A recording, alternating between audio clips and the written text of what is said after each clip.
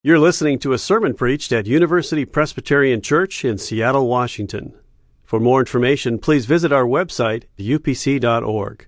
Inspired is a word that the Bible uses of itself. And inspired is a way that you and I can live our lives. Because the one who inspired the Scriptures, the Holy Spirit of Jesus Christ, wants to fill and empower your life and in mine. I want to ask you this morning as we begin, what is the Bible to you? Is it just a book of instructions? Like a recipe, or like a manual if you're working on a car, or like a map quest, a printout to get you where you're trying to go? Is the Bible a book of instructions? Or is it something else? I want to suggest to you this morning that I think a lot of the reason why for many of us find the Bible a dry book because we can't find the inspiration in our lives of which the Bible speaks. And the Bible for us is nothing more than a list of instructions when God wants the Bible to be for us really a divine action adventure. It's a drama. It's a story. It's a narrative that continues to this day. We're not particularly fond of instructions. If you're like me, you have a kind of an immunity to instructions. You just don't need them, or they're really not helpful. Did a little research this week thinking about instructions, and I found the kind of warnings that we find on our consumer products. And just to amuse you, I brought a few of them. On a Duraflame log, fireplace log, you can read, "Caution, risk of fire." I hope so. On a Batman costume, the warning says, "Warning, cape does not enable user to fly."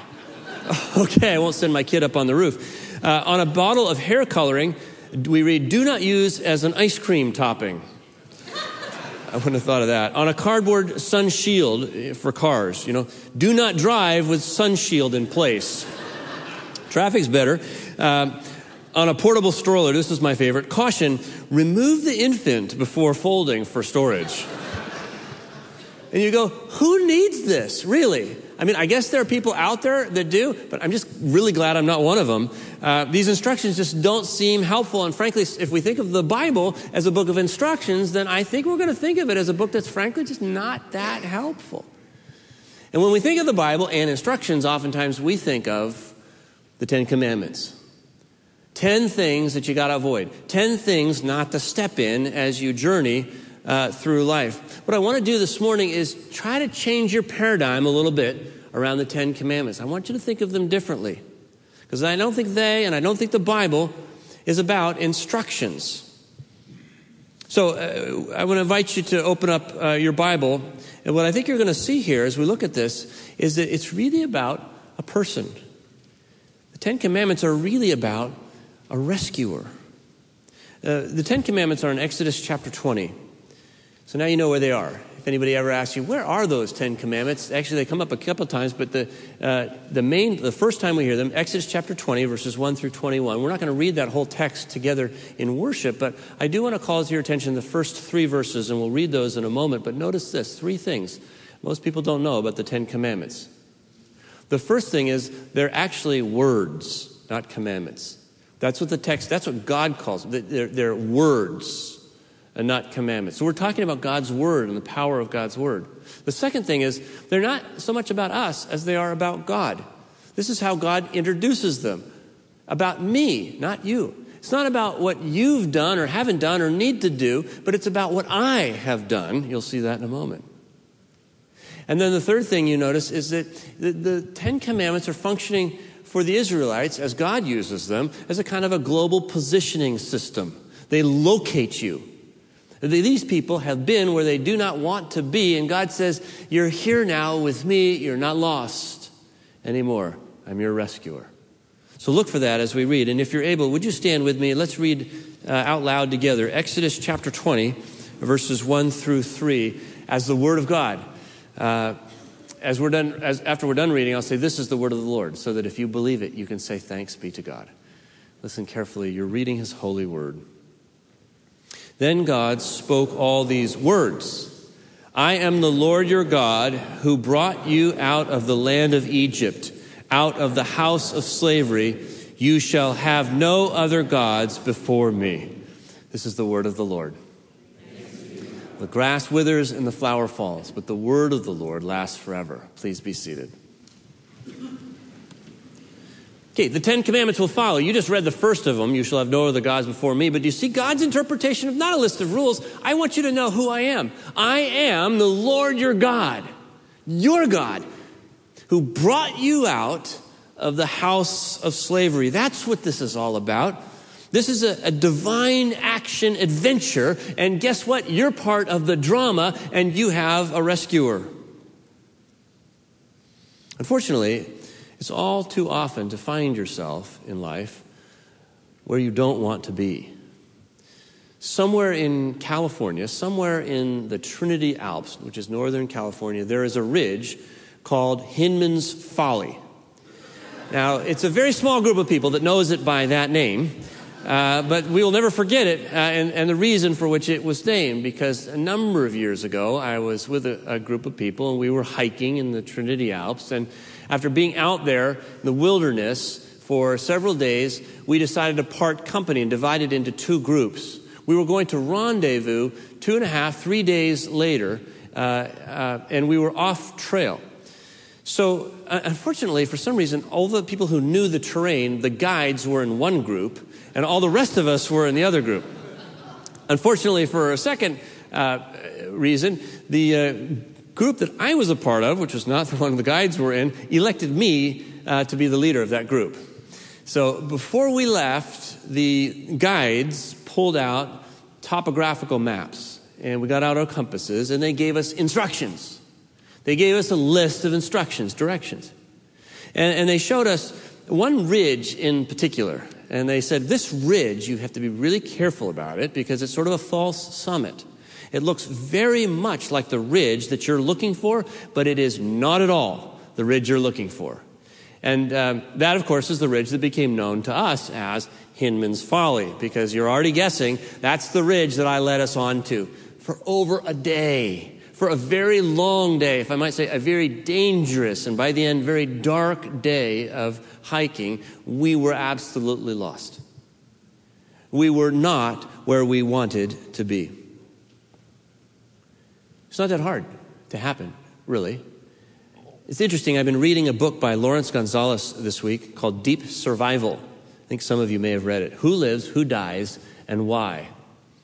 And Lawrence Gonzalez quotes in this book a researcher who says this. This is interesting. If you ask hikers on a trail to point out where they are on a map at any given moment, they are usually wrong.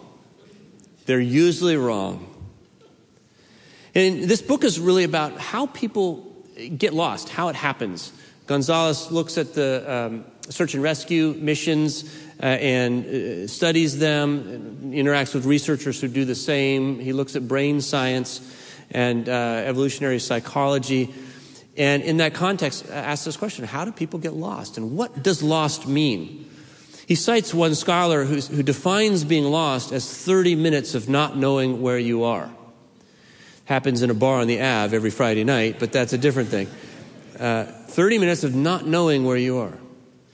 Gonzalez's own working definition is this: the inability to make the mental map match the environment. I want you to catch that. The inability, being lost is the inability to make the mental map match the environment.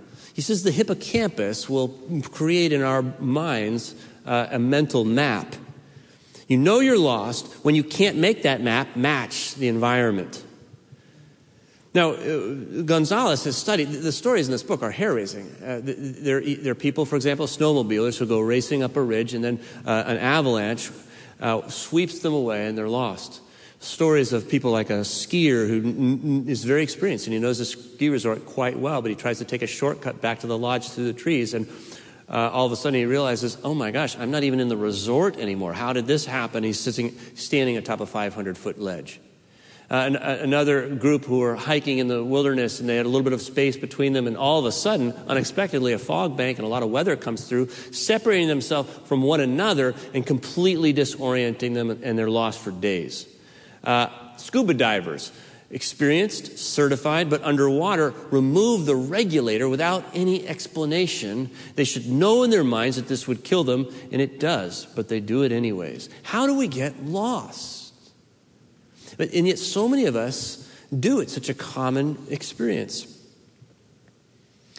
He says this, being lost then is not a location, it's a transformation.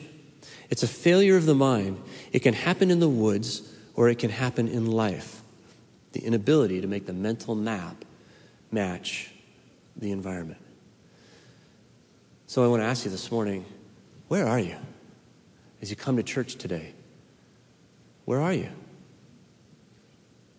In what ways does the mental map that you hold seem to be kind of out of sync with the environment? What doesn't look right? How well is that map working for you today? I'm talking about in the actual environment of your life, what just doesn't appear to be where it's supposed to be? How are you disoriented? And what makes you feel lost? I ask these questions of myself and I ask them of you because the good news is, in this text, God wants you to know, I am your rescuer. I am the Lord your God who brought you out of the house of slavery. You see, Exodus really isn't just a book in the Bible. In fact, to these people, as they gather around the foot of Mount Sinai, Exodus is not a book at all. There is no Bible at this point. Exodus is a search and rescue mission. See, Exodus is the action of God in the world to identify his people when their mental maps are breaking down. And God says, I know you don't know where you are, but I know where you are. And you're not lost. I'm your God. I'm your God. You see, the Ten Commandments are not telling them how you become my people. God starts there. You're already my people. Ten Commandments not a list of what you have to do in order to be rescued. God starts there. He says, you're already rescued.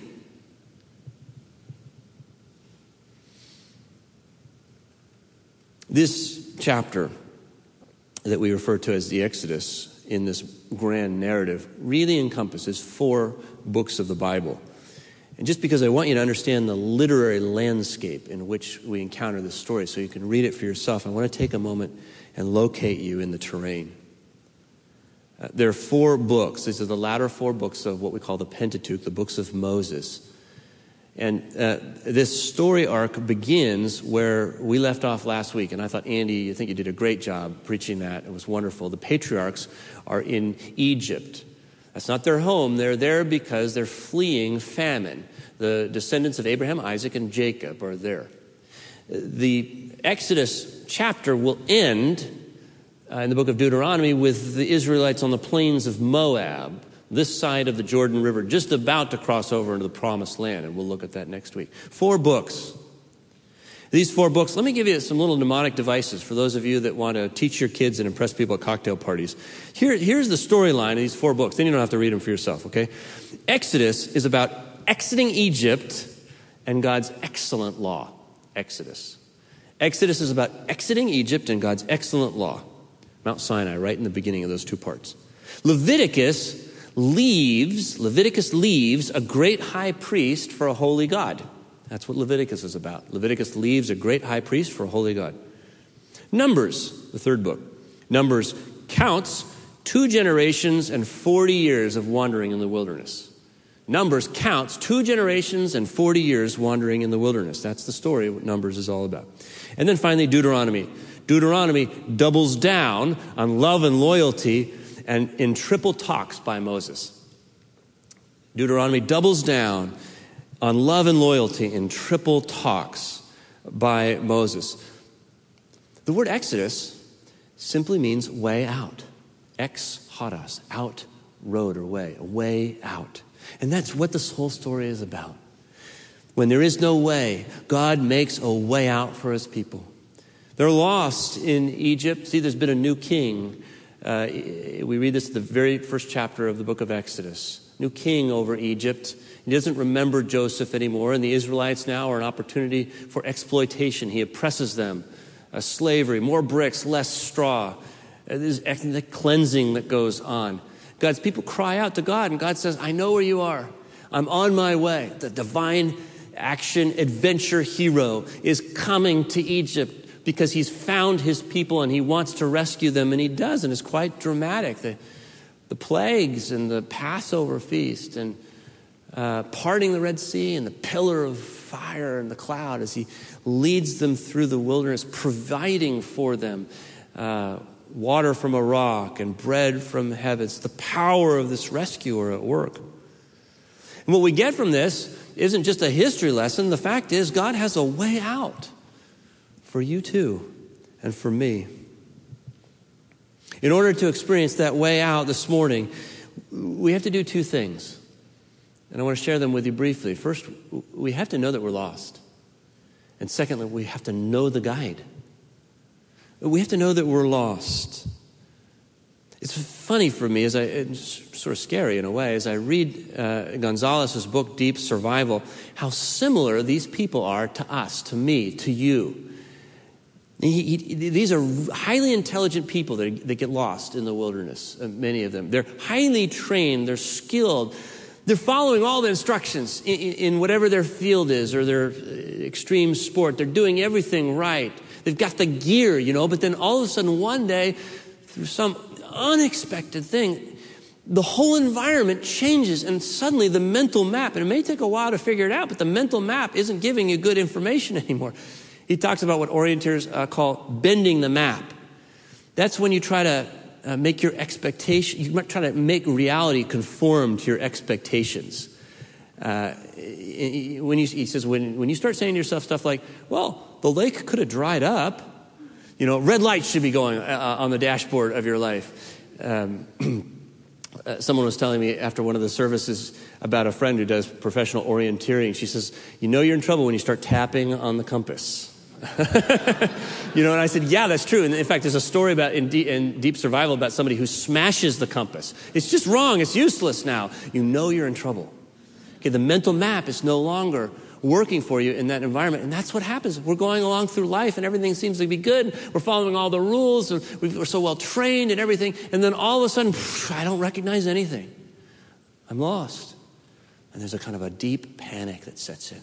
Real crisis. That's the way it is for us. He quotes Edward Cornell, a professor of psychology at University of Alberta in Edmonton. And he says this: being lost is a universal human condition. But, notice this, there's a fuzzy area between being lost and not being lost. What's he saying? He's saying all of us, in some way, are lost. Universal human condition, all of us. And the other thing is, most of us don't know it. We don't know it, not yet.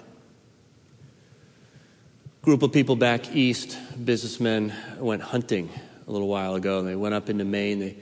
They were wealthy, and they hired the very best guide that they could find. They went out shooting, and they were following the wildlife around Maine until they realized several days into their trip that they were desperately lost. They looked at the guide, and the guide couldn't reorient them, and they kept wandering then for days on end through that. After a while, they were so exasperated, they turned against the guide, and they said, "Who are you? We were told that you were the very best guide in Maine." And he said, "Well, I am, but I think we're in Canada now." It can happen in the woods. It can happen in life, we read. I want to suggest to you this morning 10 ways that we get lost. And if you've got your Bible open, it might be helpful, because I'm not going to read the 10 Commandments to you as such, but I want you to see how God has given his people 10 ways that we find ourselves lost. And the first of these 10 words is in verse 2. You already read it. We can get lost in our faith. Happens to all of us. The second commandment is in verse 4. We can get lost in our addictions. Happens to all of us. The third commandment is in verse 7. We can get lost in our cheap talk. Are there not so many words out there today? The fourth commandment, verse 8. We can get lost in our work. You know that.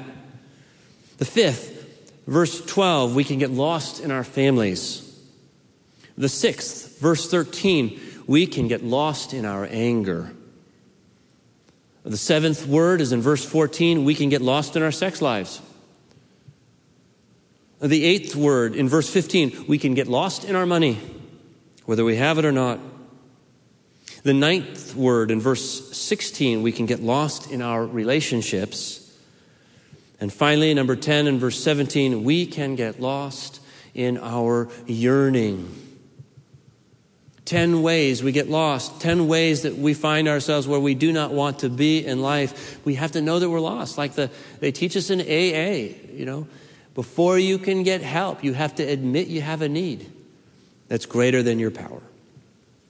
Same for us. The second thing is you have to know the guide.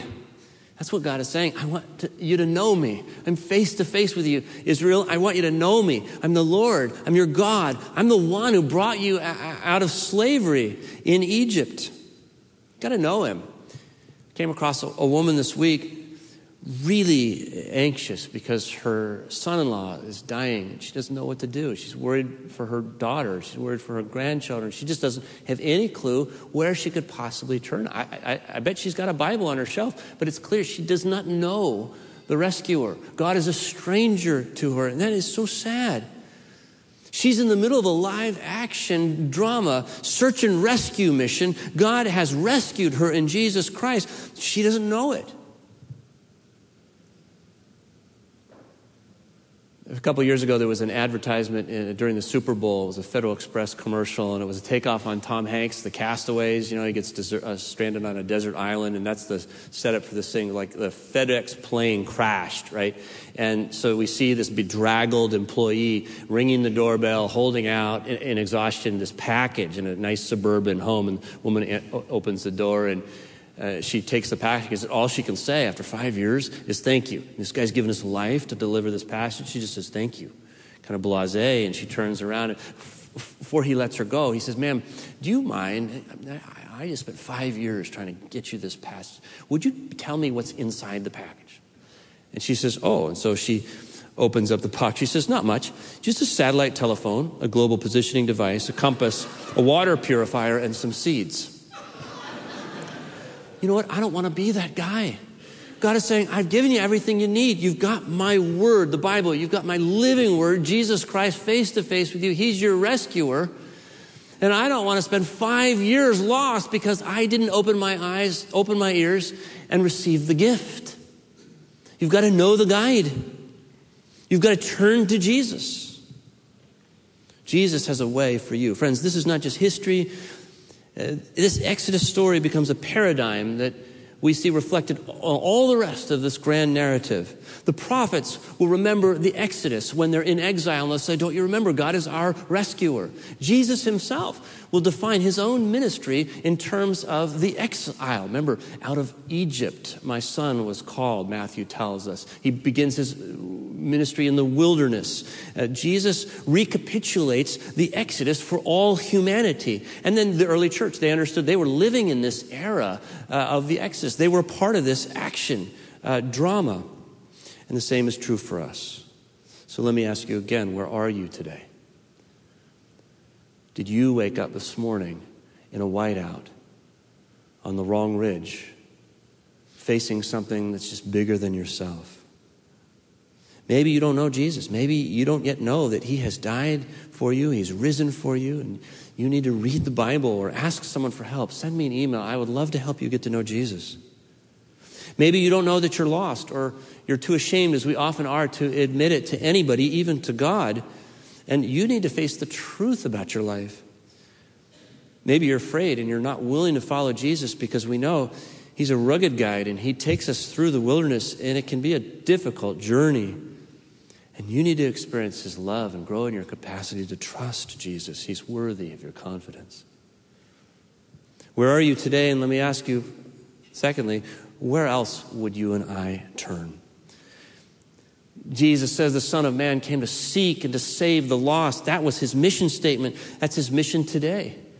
Jesus says, I am the way, I'm the truth, I'm the life. He told stories about lost sheep. He says, I'm the kind of guy who goes after the one sheep that's lost. I would leave all the other sheep, the 99 sheep behind the flock, just to go find that one sheep. Jesus says, that's why I'm here. Jesus never makes the sheep feel bad for being lost. He never condemns us when we are. He's seeking us because we're lost, and he wants us to be found. He's searching. Parents, have you ever lost your child in a public place? You know the terror of that? I mean, if you do, you didn't forget it. You remember it today. I mean, we lost our kid at a resort one time.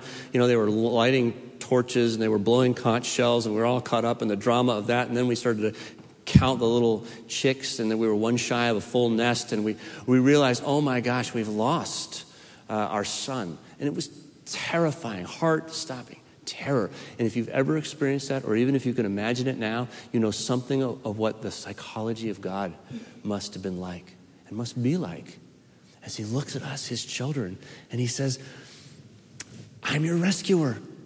You don't have to live lost. I know you don't know where you are. I know your mental map is not working, but I am the one who changes the environment. And I know where you are, and I'm for you, and I'm with you. I'm your guide. Where else would you turn? Jesus rescued a woman from stoning when she was lost in adultery. Jesus rescued a tax collector in a tree when he was lost in his greed. Jesus rescued Nicodemus at night when he was lost in academic arrogance. Jesus rescued a woman who brushed him in a crowd when she was lost in debilitating illness. Jesus rescued Martha at dinner when she was lost in stress and busyness. Jesus rescued Lazarus when he was dead. And Jesus rescues me when I'm lost in self-absorption and pettiness, and he's ready to rescue you. There's a way out. He doesn't always snatch us out. Unfortunately, he doesn't always snatch us out. There's going to be a journey, and there's a wilderness, and sometimes it's long, but there's always a way through. Jesus will always give you a way through. As I close, let me tell you about a friend of mine named Paul. Paul was a dear man, a sweet-spirited believer in Jesus. He used to come to my classes on Sunday. But Paul was a guy who, clearly his mental map did not always map his environment. He struggled with his health. He was lost in sickness. He gained weight over years to the point where he could not even walk without a cane. He barely could walk. It was so painful for him. You could see rashes, and he had trouble breathing. And I think about Paul as I think about the Exodus because we talked about it. One day Paul said to me, I really struggle with this whole story of Moses. And I said, why, Paul? And he said, well, Moses doesn't end up getting into the promised land. And that really is so very hard for me. I don't know if you know that part of the story. Moses doesn't make it into the promised land. God said you can't go. And Paul says, I just struggle. It bothers me. And I thought, what's the big deal, Paul? Is this a Bible story? What's the big deal? As I talked to him more, I realized what the big deal was. Paul was concerned about that because Paul wasn't at all sure that he would make it into the promised land. See, that was, if Moses couldn't make it, Paul began to think, maybe I won't be able to make it. And then I realized, oh, this is a big deal. This is a big deal. One day, sometime later, I was finishing up one of my classes, and most of the people had left. Paul was still in his usual seat in the front row. I thought probably because it was hard for him to get up and to leave. I was packing up my books, and as I began to walk by him, I could see he was crying. Tears were streaming down his cheeks, falling to the floor. And he waved me over, and when he lifted up his face, he had this huge smile on his face.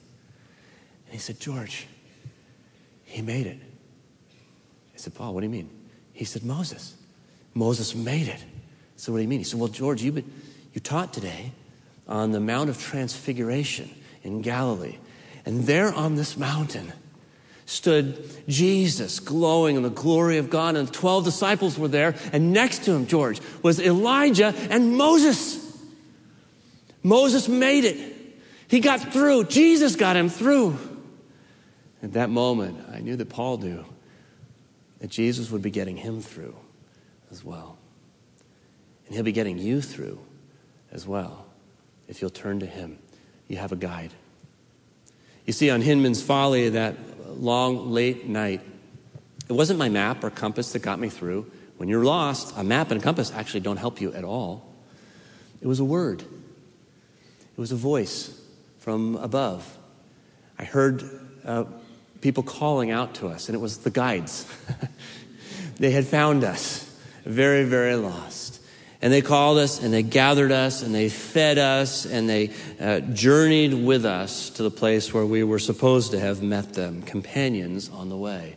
And Jesus will do the same for you and for me today if we let him. Let's pray. Dear God, thank you that you have sent Jesus. You've come as Jesus to be for us the way and the truth and the life, and we so desperately need it. We pray that this could be a place where it's safe to admit to one another we really are lost. We pray also that this would be a place where we hear your word, where we study it, where we meditate on it, where we memorize it. It becomes just part of us so that we can join in this grand narrative, be a part of it, know ourselves, to be rescued, to be set free from every form of bondage, and then to become rescuers, to be commissioned from this place, to lift our eyes from ourselves and out to the people around us, and to give them a word of hope in Jesus Christ as well. We pray that you do this in the power of your Holy Spirit. In the name of Jesus Christ, amen.